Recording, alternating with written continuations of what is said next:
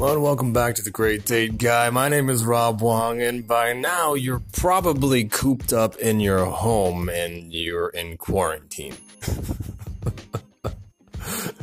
With the spread of the COVID virus, there is very little, by the way, of social activity happening unless it's virtually. And that might have you in a situation where you feel cooped up, restless, or constantly bumping into the patterns that you and your partner normally don't have to deal with. Particularly if you live with your girlfriend or boyfriend, husband or wife, if you are in a situation where you have housemates, you may notice that they have become suddenly more irritating. And that is not an accident. Now, there are a lot of ways to describe what's actively going on in this situation, but I think the best way to characterize it is a combination of a few things. First and foremost, your brain is a novelty-seeking engine, right? It looks for new things. For the most part, once you get stuck in a routine, that can begin to get boring or at the very least taken for granted. So when you're suddenly removed from a situation where you can find novelty, your brain begins to get restless and want to find a way out. Now, unfortunately, you are stuck in this situation for the foreseeable future thanks to the quarantine, so what's a brain to do? Now, the other piece that you're probably bumping into as well is that you're spending a prolonged period of time around people that you wouldn't normally spend this much time with. And now, some of what they're up to is rubbing you the wrong way. Now, this is the result of incomplete communication. That is to say, they probably said something that rubbed you the wrong way once, and then you let it slide. You didn't want to bring it up because it was too awkward. And as a result now, it's kind of floating around in the space between the two of you. Over time, more and more incompletions get added, and that leaves your body in a situation where it's feeling that stressed out fight or flight response. So, over time, you become more and more irritable, eventually leading to greater and greater amounts of conflict. Usually not too fun. Now, the third and final piece of what's probably happening, right? Granted, I don't know exactly what's going on in your life, but what's probably happening is something similar to a dopamine detox. That is to say, you've been removed from your usual sources of pleasure and enjoyment, right? And what you're left with is entertainment that will begin to get steadily and more not rewarding. YouTube is fine and well if you want to binge it for a single day, but if you've been doing it for 3 or 4 days in a row, kind of loses its appeal. Again, there's a part of your brain that's actively searching for novelty, and when it can't find it, it gets a little bit frustrated. So what you have in your hot little hands at this point is a fat stack of activation, right? Your system is a little bit stressed out, and you may be carrying that around with you.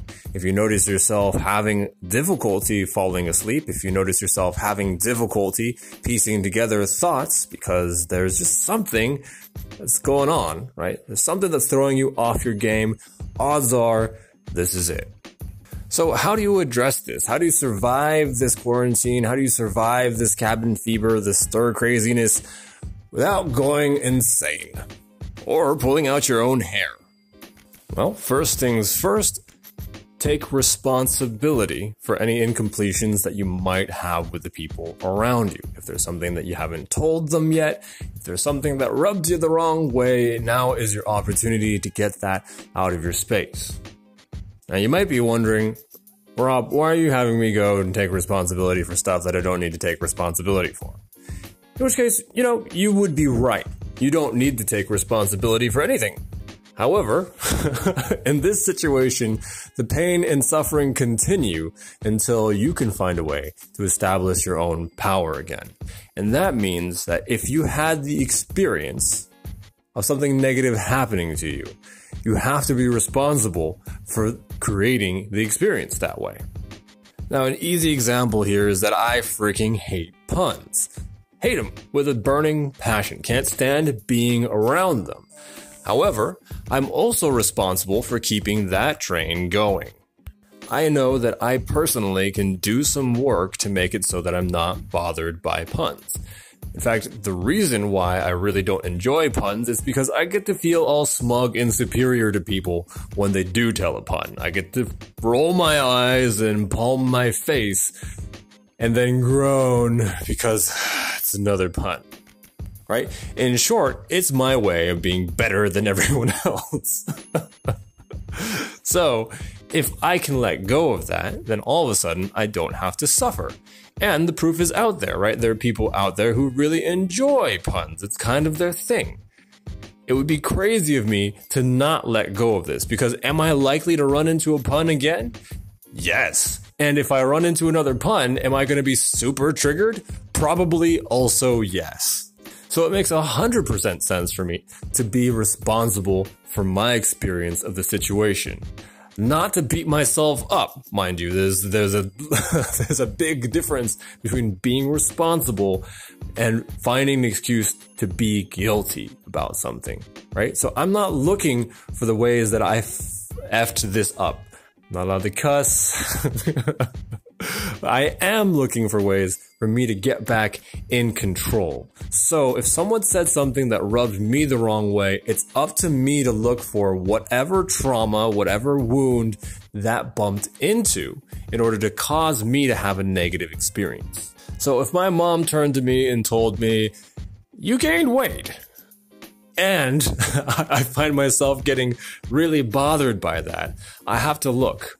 Objectively, she just told me that I gained weight. It's not a good or bad thing. But if I have something about my appearance, right? If I have something about how much I weigh, it's going to trigger me. And it's up to me to deal with that, because there are going to be a lot of people that comment about how I look.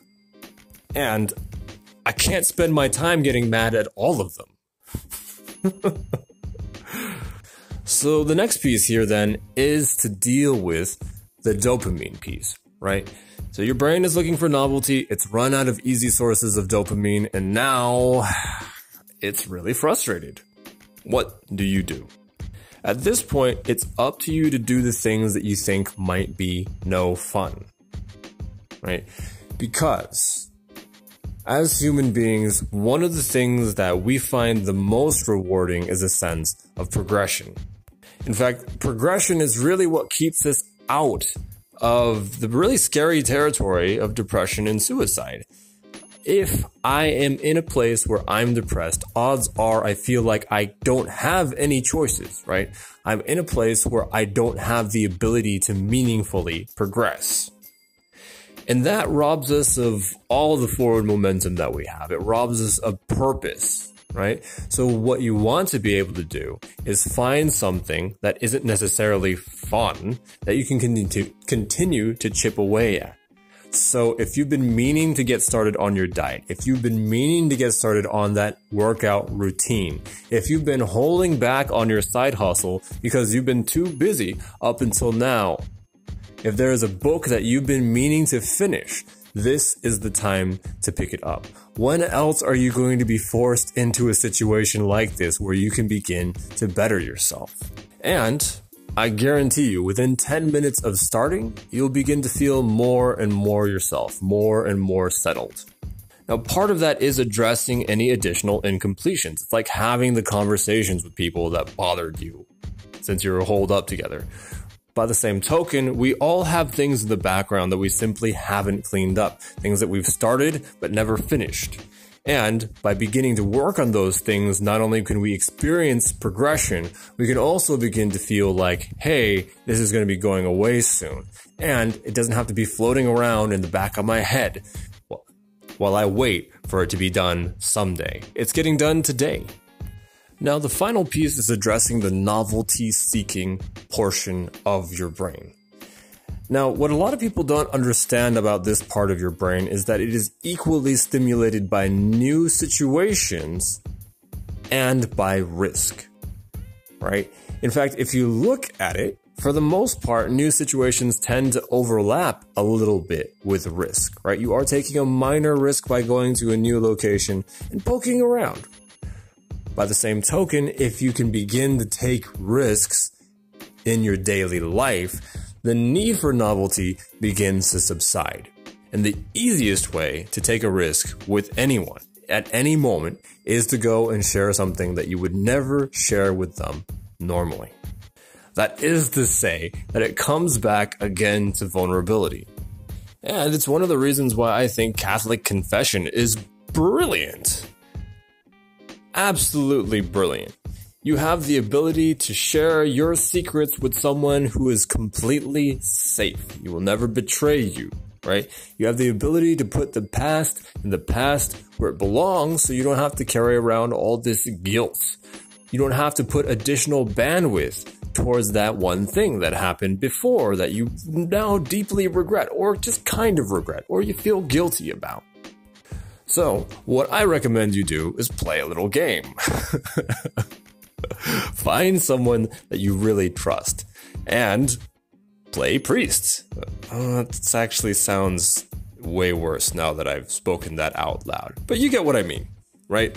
Go be each other's secret keepers. Share something with them that you've never shared with anyone before, and watch as your brain lights up, right? This is by far one of the most exciting pieces of experience that you can feed yourself. Your mind is constantly craving this kind of thing.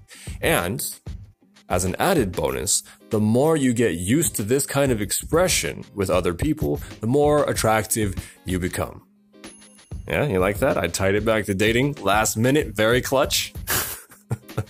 So, that's all the time that we have for today. I hope you got something out of this podcast. And as always, thank you for listening. We'll catch you in the next episode next Thursday, 8 a.m.